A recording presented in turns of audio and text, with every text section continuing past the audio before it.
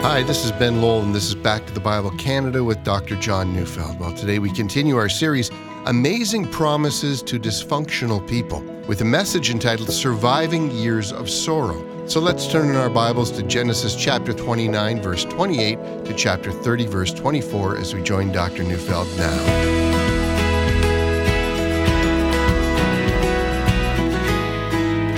Most of us go through life overemphasizing the sins of others and underestimating the effects of our own sins on others. Someone hurts us, we remember. We hurt others, we forget. Now, to be clear, I'm not underplaying the real hurts that many of us do bear. Some of us have been treated horribly. Domestic violence, rape, murder of family members, wars that separate families, these are horrific things. But there are other things that also make deep and lasting wounds in our lives. There are times when we're slandered and others are made to believe a lie about us, and that wounds deeply. Sometimes people are falsely accused and fired from their jobs, and economic harm ensues, and we remember what was done to us. Sometimes the elderly are swindled out of their retirement savings, and great hardship ensues, a hardship from which they can't recover. Other times someone cheats and gains a coveted placement at a university ahead of someone who's rightfully earned it, and lives are changed and futures are damaged, and people are left feeling the pain of human evil against others. All this happens every single day. This is an evil world. And in consequences, some people are left in deep bitterness. Others plot revenge, and still others are eaten up on the inside with anger. They don't know what to do about their anger. Still others fall into despair. It was David Powlison. He's a professor of biblical counseling.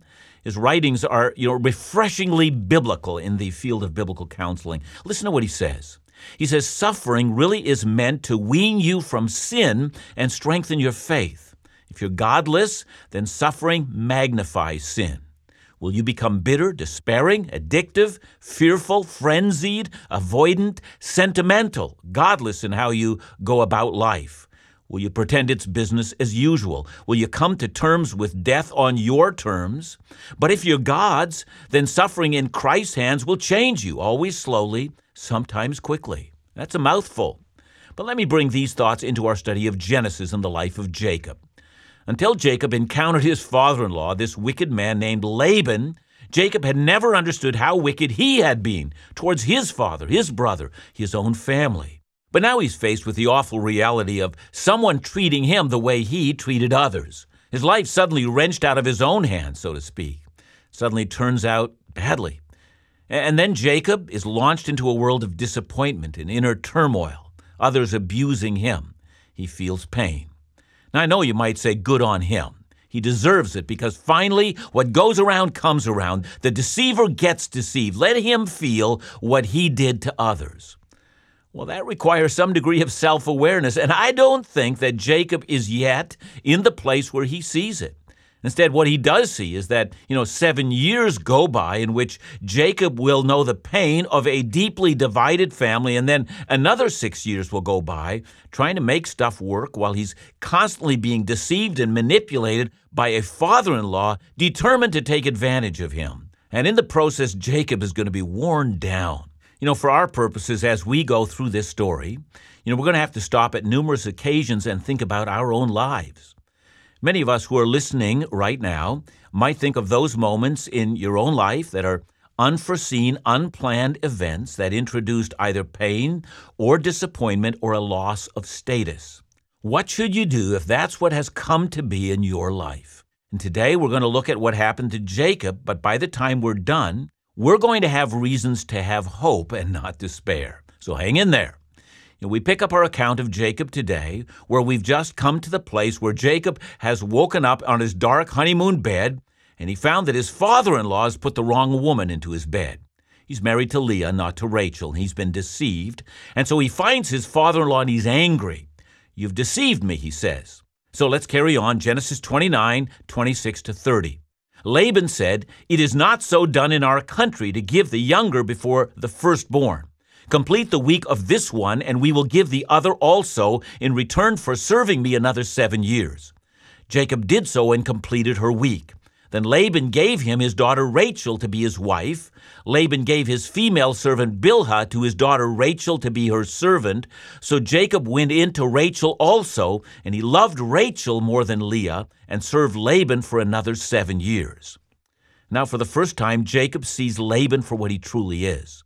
He's not a man given to apologies. When he does wrong, when he deceives and lies, he acts in such a way to secure his own advantage, and he justifies himself. I mean, clearly this is a man who's quite capable of doing harm to others, both to Jacob and to his 2 daughters, without even a modicum of conscience. But of course, there's an irony here that we must not miss. I mean, behind all of this is a mirror. Laban looks and acts so much in the same way as Jacob had done just 7 years earlier. He's a deceiver, he's a liar, and he gets what he wants regardless of whom he hurts. Until this moment, Jacob had never understood how it felt to be deceived and to be harmed by someone else. And let me say these words. It is the will of God that you, as his child, find sin to be repulsive. Until we're disciplined by God, we find sin to be enticing, seductive, and alluring, and always calling. But God brings us to the place where sin feels overwhelmingly sinful. It looks ugly beyond what we've seen before. Jacob is about to enter into years of sorrow. Please notice also that Jacob is also not innocent in the deception of Laban. Having received Rachel as his wife 1 week after Leah, Jacob makes no bones about it. He loves Rachel, and Leah is unloved, but not just unloved. She's despised. One can only imagine the hurt, the sorrow, and the ugly things that are said straight to Leah. You're a part of this deception. I didn't want to marry you. And then from Rachel, her sister, how could you have agreed to such a horrible thing? You've ruined both of our lives. We'll never forgive you. And often that's what people who are deeply hurt and disappointed and deceived, that's what they do. They strike out. Their expression of anger comes without regard. Now, we might make the case that, Leah's a victim as well. As a woman in her father's house, she's got no power to resist him. Should she have said no, she would have remained unmarried, and she was completely dependent on her father to find a husband. And besides, in a culture where marriages are arranged, she is more dependent than most of us in different cultures can imagine. Surely Jacob and Rachel knew this. But they're wounded and hurt and betrayed and deceived, and they can't strike out at Laban, for Laban has power over them. And so Leah becomes the brunt of their anger. And so from the very outset of her married life, Leah knows she's despised. Hatred is flowing in the house. Well, let's carry on. Verses 31 to 35. When the Lord saw that Leah was hated, he opened her womb, but Rachel was barren. And Leah conceived and bore a son, and she called his name Reuben, for she said, because the Lord has looked upon my affliction, for now my husband will love me. She conceived again and bore a son and said, because the Lord has heard that I am hated, he has given me this son also. And she called his name Simeon. Again she conceived and bore a son and said, now this time my husband will be attached to me, because I have borne him 3 sons. Therefore his name was called Levi. And she conceived again and bore a son and said, this time I will praise the Lord. Therefore she called his name Judah. Then she ceased bearing. Now, clearly the atmosphere in this family is alive with tension. And as time passes, the tension only grows. And tragically, that tension isn't going to be lessened. Rather than simply fading into the background, God himself so arranges it that Leah, not Rachel, is given prominence. Rachel is barren, but Leah produces 4 sons. And any insightful Bible reader should immediately notice these 4. The third of the 4 boys born is Levi, and this will be the priestly line in Israel. Moses, who gives us this account, who writes this down, he is of the priestly line, and so is his brother Aaron. All the priests that come later in Israel are of this line. That means, of course, that Leah is the mother of all the priests in Israel. And we also notice that the 4th son is Judah.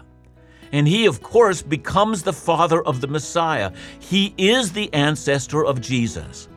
And so from our perspective, we should notice that our Savior came ultimately from the womb of Leah, the unloved woman. And that gives us so much to reflect on.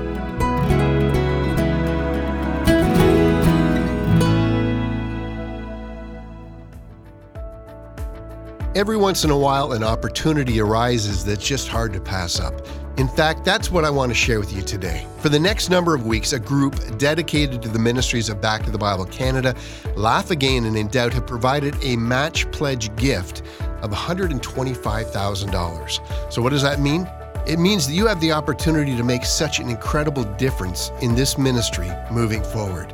So for every dollar so graciously given right now, another dollar will be given to the ministry up to $125,000. That means if you call us today with a gift of $100, it becomes $200, or a gift of $1,000, it becomes $2,000, multiplying the opportunity to sustain and grow this Bible teaching and engagement ministry. So please join us in maximizing this generous pledge by calling us today at 1-800-663-2425 or donating securely online at backtothebible.ca. Your gift, now doubled, will support the ongoing ministries of Back to the Bible Canada, Laugh Again, and In Doubt.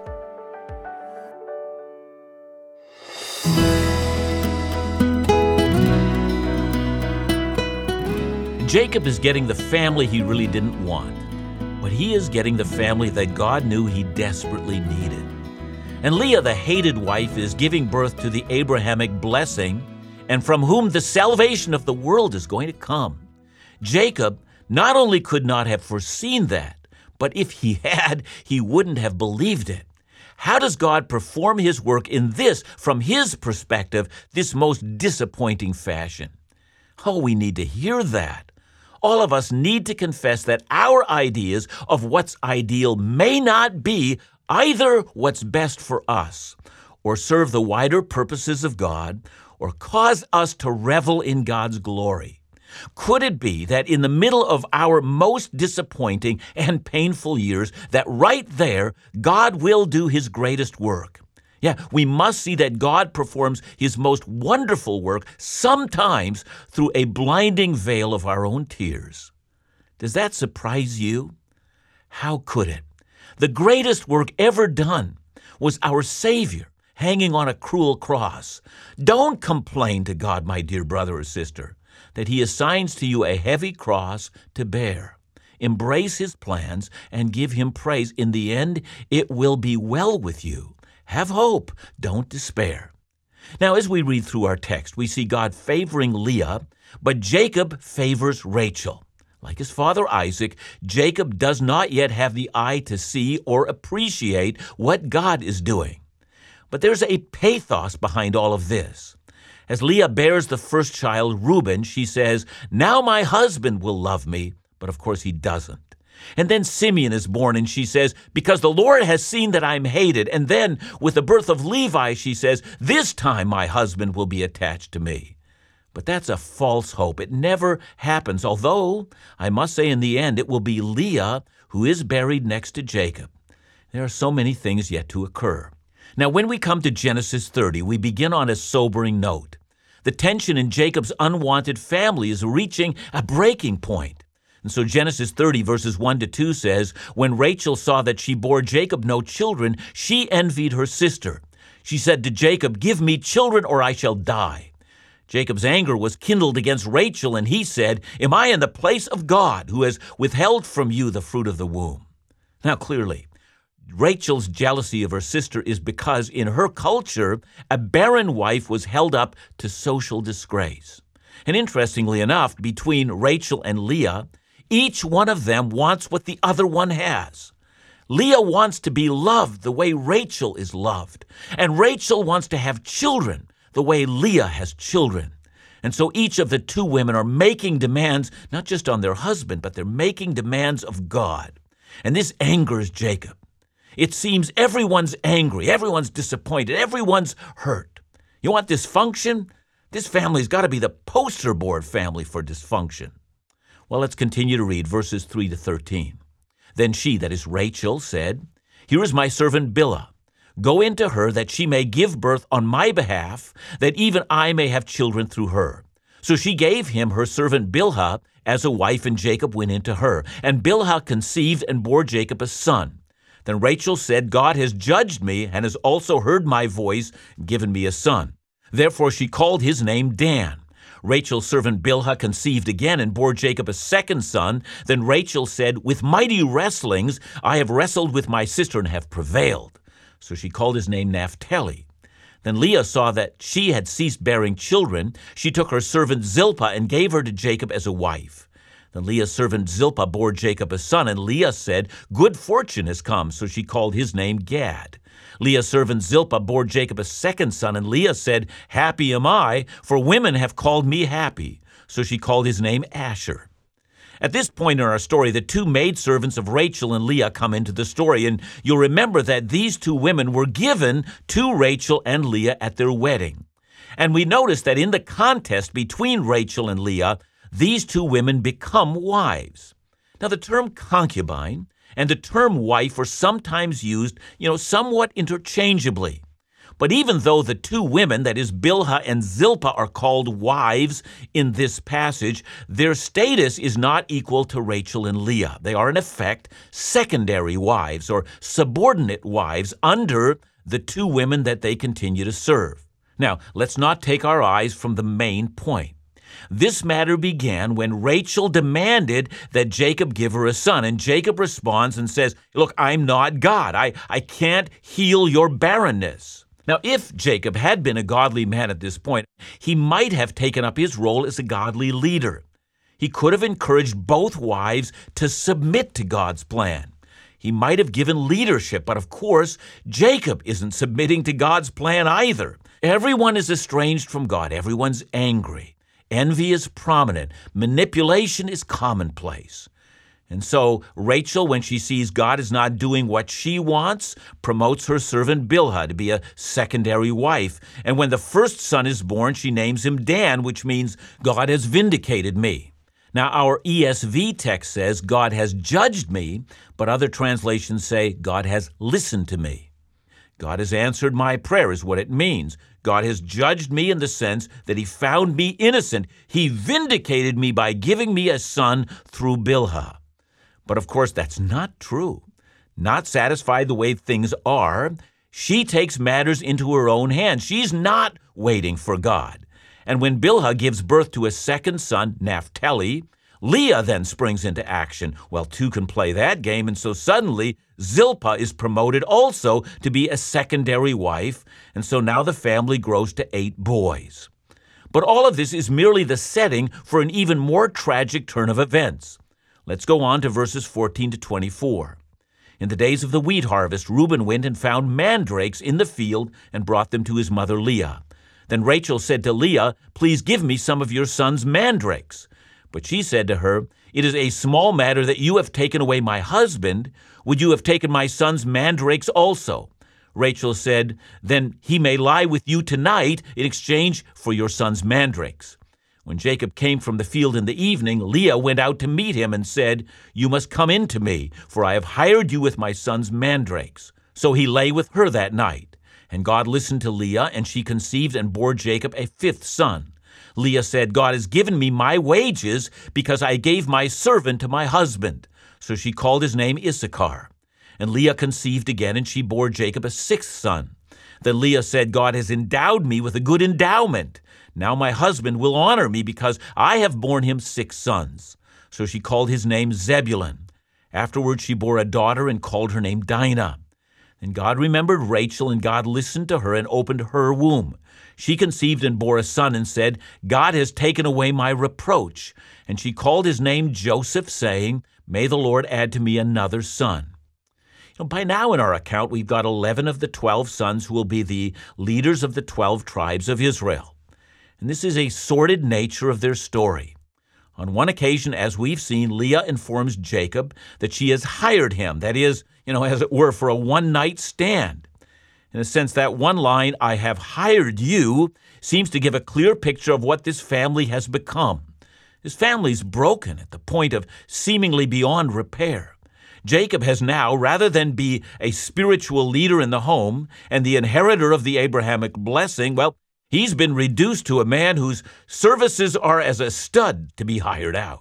He's easily manipulated by the angry women in his life, and his family life is one of commercial exchange.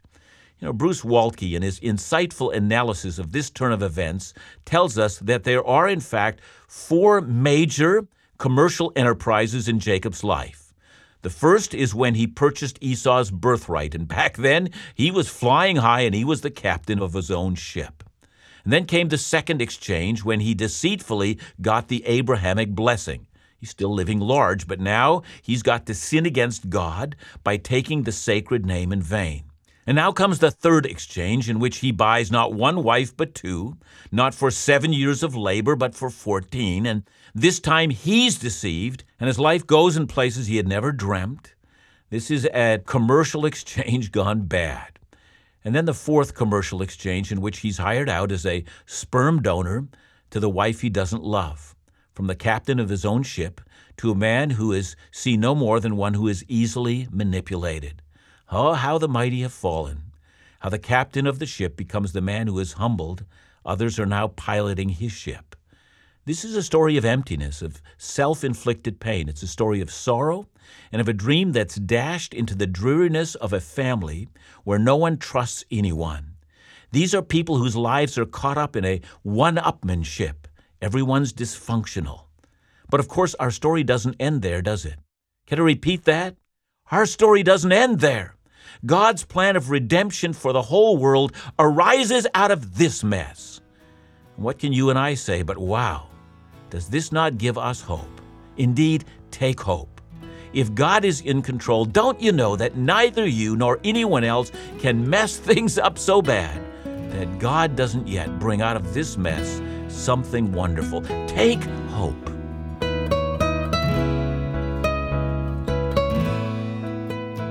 John, let me ask you a quick question. Is there hope when we make so many difficult and bad decisions in our lives? I think there's wonderful hope. Now, we have to remember we're looking at a Jacob here who is yet an unconverted man, and he is acting out of self-interest only. He has not yet interest in the things of God, or at least he only uses God to the extent that he is trying to get what he wants. So things will change and grace will come as it will to us, even when we've made the worst of all decisions. Thanks so much, John. Remember to join us again tomorrow as we continue our series, Amazing Promises to Dysfunctional People, right here on Back to the Bible Canada, where we teach the Bible.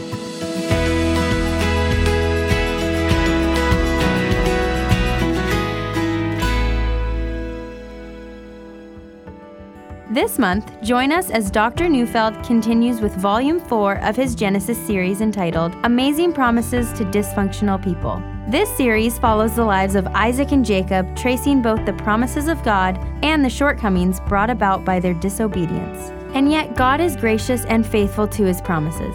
In this series, we will discover that God's promises of grace are far greater than our frailty and sin. So, join us throughout the month of June for Amazing Promises to Dysfunctional People. You can also listen to the first 3 volumes of the series or purchase them online at backtothebible.ca. And if you'd like more information, or if you'd like to contribute to our special fiscal year-end campaign in support of all of the ministry programs of Back to the Bible Canada, call today at 1-800-663-2425. or visit us online at backtothebible.ca.